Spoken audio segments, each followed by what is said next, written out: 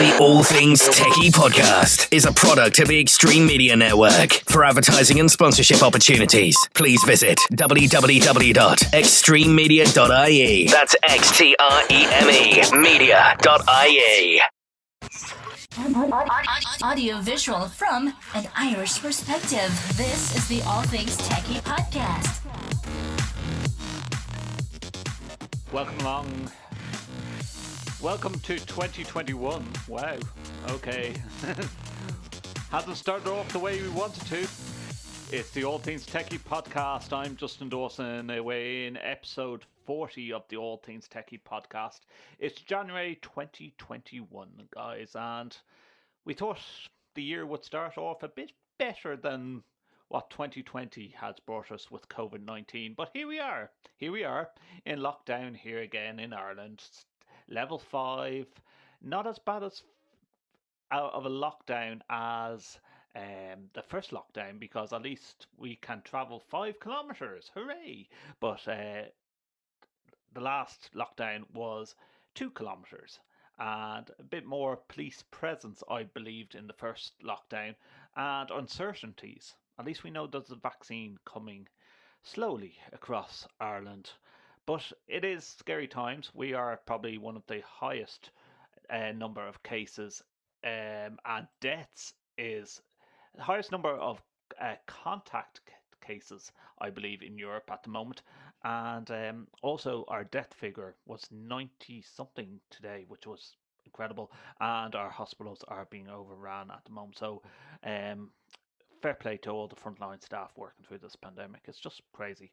And once more, all the schools are shut, so we're going to be talking about that in upcoming episodes of working from home, trying to teach your kids and also work at the same time. And it's great fun when you have 2 children under the age of 4 years of age who want your attention all the time, and trying to get these podcasts out. But I can promise you some wonderful podcasts coming up in the next couple of weeks, including Paul Dunn, who's from Poly, and we also have an interview with Jason Mulby and talking about how Zoom works with education. Don't miss that. That's a great episode. I could have spent a couple of hours speaking with Jason, but he was able to give me half an hour of his time, and that's coming up in episode 42 of the All Things Techie podcast, so don't miss that. Where to find us? You can find us on our website, www.allthingstech.ie, for All Things Techie. We have also changed service provider, which hopefully went seamless, because hopefully you haven't noticed that we changed service provider. As usual, if you want to watch us on YouTube, you can do so on our YouTube channel, and that is listed on our website, www.allthingstech.ie, or if you YouTube the All Things Techie podcast, you'll probably find it at this stage. And we are also having changed our podcasting provider. That means that it just was more beneficial because we're part of Extreme Media, and Extreme Media have Scouting Radio as well. So we decided to change the platform, and hopefully a seamless integration, because it should be still available on iTunes, still available on all your podcast stores like Spotify, and wherever you get your podcast, you should be able to find it. And don't forget, if you want to get your hands on one of our stickers, the All Things Techie sticker, I should hold it up the right way, that way. Yeah, otherwise we'd be in the Ivory Coast. The All Things Techie podcast sticker, if you want to get your hands on one of them, you just send us an email. It's not coming up very well on the green screen. Send us an email to comments@allthingstech.ie, or you can tweet us at abtechjunkies, and we will send you out one of those stickers free of charge. Yeah, the green doesn't come out. Yeah, because I'm using a green screen. Yeah, I don't actually have an office overlooking Dublin City. Sorry, I ruined the surprise there. Does technology not agreeing with you? Send us your queries. Visit www.allthingstech.ie. Yeah, so we're going to be changing a bit of the actual layout of our program. So We are going to always be doing your technology queries. If you want to send us in technology queries and ask some professionals, we will get people to talk about the problems you are facing. Comments at allthingstech.ie. That's one thing that we will be doing. We still will continue our Under the Spotlight series, talking to AV professionals about how they got into the world of AV. We have some great ones coming up very soon, including some Irish professionals who have just retired. That's all I can say about that. That's going to be a great episode. That's coming up in a couple of weeks' time. We still have to record it in February, but February's only around the corner, guys. So that is an episode not to be missed as well. And then we also will be doing a technology roundtable, a tech roundtable every month. It's probably going to be recorded on the third Friday of every month. And we want anyone that wants to talk tech with us, and it's an open forum for about an hour. We'll edit it down so that we don't insult any tech companies or say anything bad, but it's going to be honest and from AV professionals talking about tech and what's happening in the tech arena. And is tech not agreeing with you? Well, tech's not agreeing with Donald Trump. God, tomorrow is... I'm recording this on Tuesday night, so tomorrow, Wednesday, Biden gets inaugurated. Country's in lockdown. The state is in lockdown. But what about all the social media that he was using? Completely just going, no, we're going to block Donald Trump. It's not just an echo chamber anymore. Yesterday, conspiracy theorists, the alt-right, the far-right, QAnon followers and others stormed Capitol Hill and live-streamed it. Unleash the Kraken! Let's go! Hello, U.S. Senate. Yes, we have a fraudulent election I would like to report. The man live-streaming this, for example, is called Tim Giannet. He's a white nationalist activist, better known as Baked Alaska. He was streaming everything yesterday on the blockchain service DLive. His YouTube channel was banned in October. Then there's Jake Angeli, who became globally famous for a time yesterday, a well-known QAnon follower who believes Trump is taking a stand against a secret society of Satanist pedophiles. This is like a global takeover. They're trying to create a new world order, right? First up, Donald Trump and his social media presence. He told them to come yesterday. He's been proclaiming January the 6th online as a day of reckoning for weeks now. On the 19th of December, tweeted, "Big protest in DC on January the 6th. Be there, will be wild." A few weeks later, he repeated this message again in capitals. And again on January the 1st with the hashtag #StopTheSteal. Whatever happened to the old days where presidents of the United States of America had websites? Do you remember when Bill Clinton had a website and you could actually send him emails? I remember that when I was a young teenager, that you could actually send Bill Clinton emails to his website address, and everyone thought it was cool that the president of the United States had a website that you could actually send emails to. Well, Donald Trump has been blocked by his favorite social media, Twitter, has been slapping labels on Trump's posts since he won the 2020 election since November. The claim about election fraud is disputed. The platform did an attempt to limit his 88 million followers on Twitter from viewing or sharing such postings as it had in June for Trump's tweets labeling people demonstrating the result of the police killing of George Floyd as thugs. Fast forwarding to Wednesday, January the 6th, the platform locked Trump out of his account for 12 hours after the Capitol assault and said it would not return access until he deleted 3 tweets that violated its content policy. 2 days later, following the incendiary tweets from Trump, Twitter announced a permanent ban on his account. The platform also later suspended @POTUS, the official account for the presidency, and his @Team Trump campaign account after Trump attempted to try and skirt the ban. So 2 Twitter accounts belonging to pro-Trump lawyer Lynn Wood were permanently suspended on January the 7th over tweets that the platform said incited violence. One of the accounts @FightBackLaw was apparently being used to dodge the ban. Twitter flagged a Saturday tweet by Rudolph Giuliani that linked his appearance on the Stephen K. Bannon podcast War Room and attached this label. This claim of election fraud is disputed, and the tweet cannot be replied to, retweeted, or liked due to a risk of violence. Giuliani is Trump's personal lawyer and one of the loudest proponents of the president's debunked election fraud narrative, and it goes on. So Twitter blocked him. Now, I thought Trump probably only uses Twitter, but then he was blocked on Facebook and Instagram. He was also blocked on YouTube, which I didn't think he would have that much content on YouTube, but maybe he did.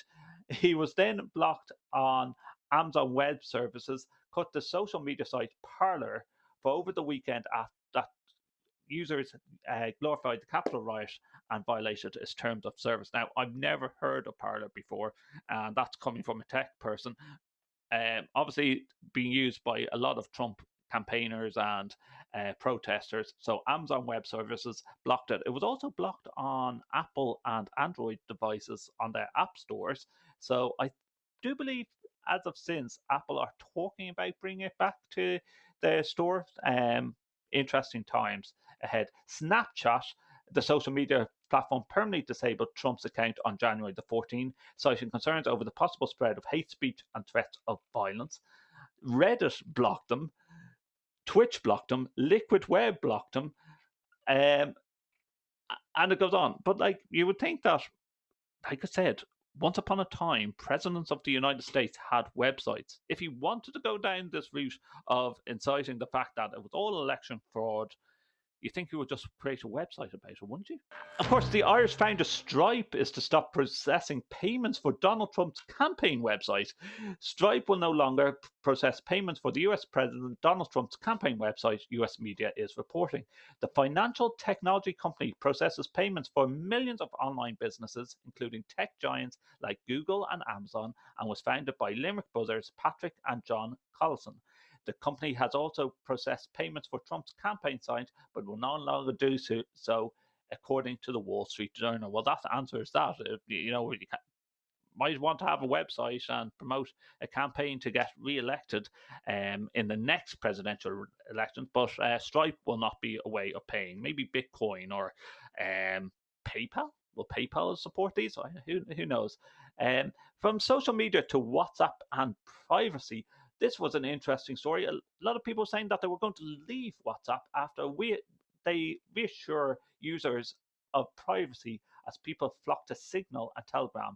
WhatsApp has reassured users about the privacy of Facebook-owned messaging service as people flock to rivals Telegram and Signal following a tweak to its terms. There was a lot of misinformation about the update to the terms of services regarding an option to use WhatsApp to message businesses. Facebook executive Adam Mosseri who heads Instagram, said in a tweet, WhatsApp's new term sparked criticism as users outside Europe who do not accept the new conditions before the 8th of February will be cut off from the messaging app. The policy update does not affect the privacy of your messages with friends or family in any way. The update regards how merchants using WhatsApp to chat with customers can share data with Facebook, which could be used the information for targeting ads according to the social network. We can't see your private messages or hear your calls, and neither can Facebook, WhatsApp said in a blog post. So a lot of misinformation. A lot of people saying that. I did have a couple of friends that said that they had left WhatsApp completely and were using Signal. Now, I never used Signal. I don't know how it operates. Is it supposed to be more encrypted or silent or anonymous? There is a lot of anonymous apps, but I can't see, is this really going to have an effect on WhatsApp and people that use WhatsApp? I think WhatsApp is too powerful. It boasts more than 2 billion users. People no longer want to exchange their privacy for free services, Durov said, without directly referring to the rival app. Encrypted messages app Signal has been a huge surge in demand, helped by a tweeted recommendation by renowned serial entrepreneur Elon Musk. Signal sent a tweet last night that showed on Tuesday it went from 10 million app installations to 50 million installations later that day. So maybe about 40 million people have left WhatsApp or are trying out Signal. But out of 2 billion, I don't think it's going to have a big effect. In India, WhatsApp's biggest market with some 400 million users, the two apps gained around 4 million subscribers last week, Financial Daily Mint reported, citing data from the research of Sensor Tower. WhatsApp has sought to reassure worried users in South Asian country by running full-page adverts in newspapers, proclaiming that the respect for your privacy is coded into our DNA. And then some of the oppositions. Telegram is a social media platform in a number of countries, particularly in the former Soviet Union and Iran, and it's used for both private communications and sharing information and news. Telegram has become a refuge for those seeking private and secure communications platform, and assured its new users that its team takes the responsibility very seriously. Well, would that be enough, listeners, for you to actually jump ship from WhatsApp? For me, no. I have nothing to hide on WhatsApp, and do I believe that if I send a message to a friend that I'm going to see pop-up adverts and cookies saying to buy the latest car or whatever product that I might have mentioned in a WhatsApp tweet? I think more the likelihood is that my smart home is listening to me, if anything, and that's where I might see stuff pop up. What do you think? Are you paranoid about it? Let us know. allthingstech.ie for all things techie. You can contact us through the site. You can tweet me directly at Justin or Dawson, or you can go on to AV Tech Junkies, which is the show's Twitter feed, and you can send us tweets in there, and you can also email us comments at allthingstech.ie. The All Things Techie Podcast. Subscribe, like, and share. Now, this was an interesting article that a big rise in complaints about domestic CCTV cameras, Data Commissioner says in Ireland. There has been a big rise in the number of complaints relating to CCTV cameras outside people's homes, including, it said, the Data Protection Commissioner has said. Helen Dixon said in an interview that domestic CCTV is an issue that really bothers people. We have seen a big rise in complaints from individuals whose neighbours have installed CCTV cameras that are trained beyond the perimeter of the neighbour's home, Dixon said. She said that they are trained beyond this. People acquire full obligations of a data controller. Now, this is interesting because I have a Google doorbell. I have a Google Nest doorbell, and it's a wide-angle camera which captures the whole front of my garden. So I'd say I would encroach on my neighbour's wall on either side, and I can see my neighbour's car parked in the drive on my video doorbell. But I would imagine, and actually, I have caught thieves breaking into my neighbour's van across the road, which he was able to report to the guards, and the guards took some of my video. So, is this a good or bad thing, or is people complaining for the wrong reasons? If a CCTV camera is used solely by the people living in the home and doesn't capture a public space or a neighbour's property, it isn't subject to these obligations. However, if a person publishes their footage online or shares it on social media, they may be subject to the obligations of the data controller. Any person or organisation that collects and processes people's personal data is considered a data controller according to the DPC. Well then, where does this leave the likes of Nest, who have a 24/7 security, like all my camera records 24/7 on my door, and it goes up to my cloud, which I have my own password. It's two-factor authentication. But who's at fault there? Is that Google, or is that me saying that I want to have a recording, knowing that it's a wide-angle camera and it will capture the full front of my house, across the street if my car wasn't parked in the drive, and my neighbour's walls on either side? Personal data in this instance is a video recording which people can be identified. Asked about other common complaints her office has dealt with in recent months, Dixon said there has been a lot of contacts from employees feeling that they are being monitored electronically by their employers.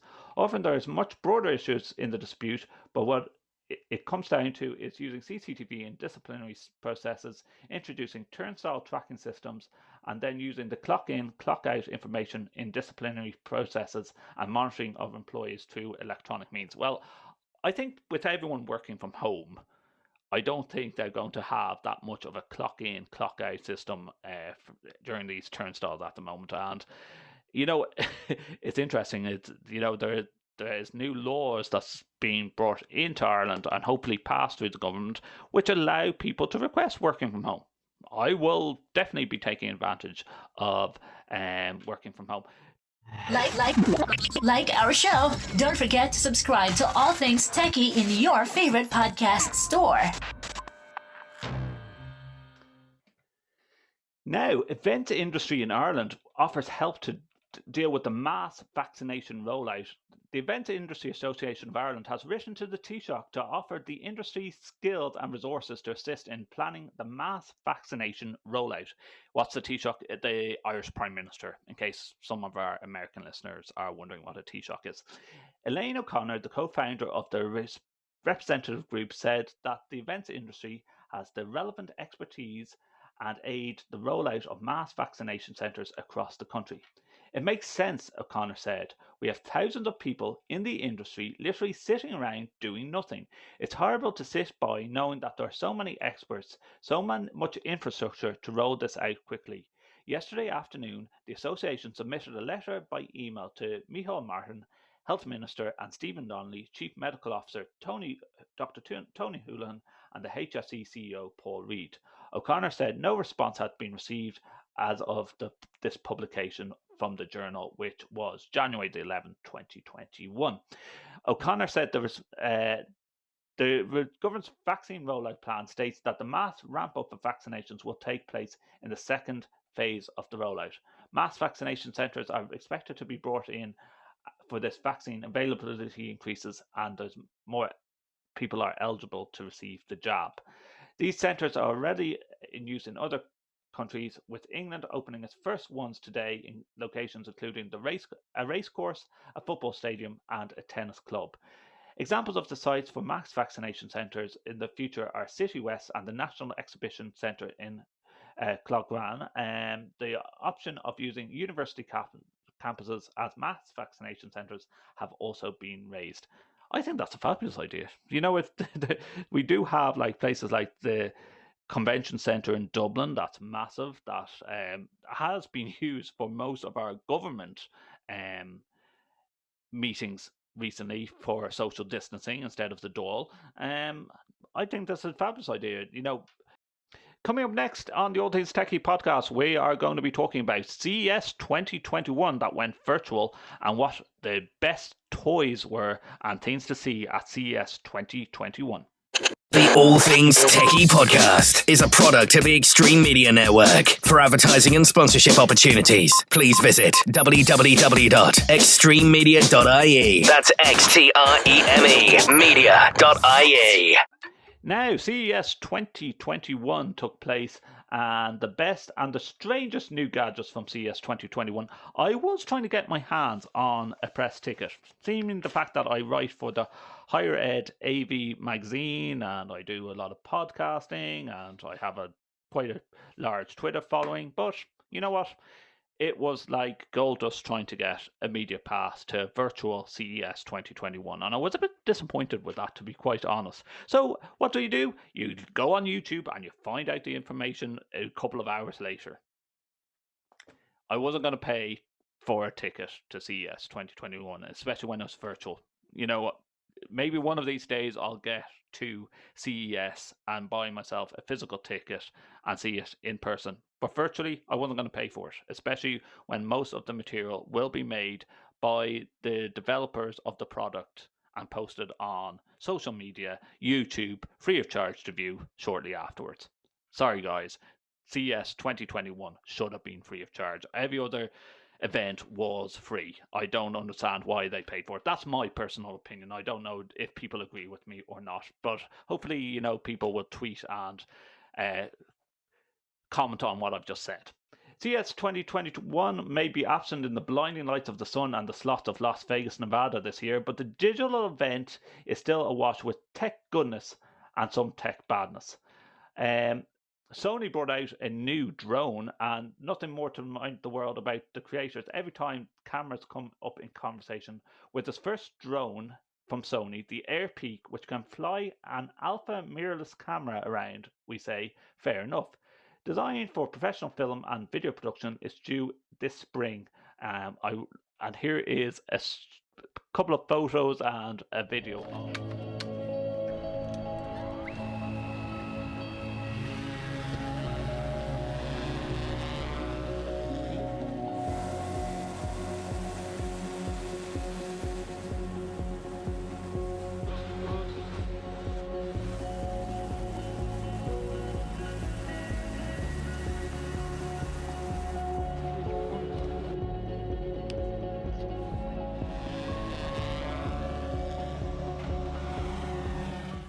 Now, it seems that we're going to go down the route again of glasses and wearables.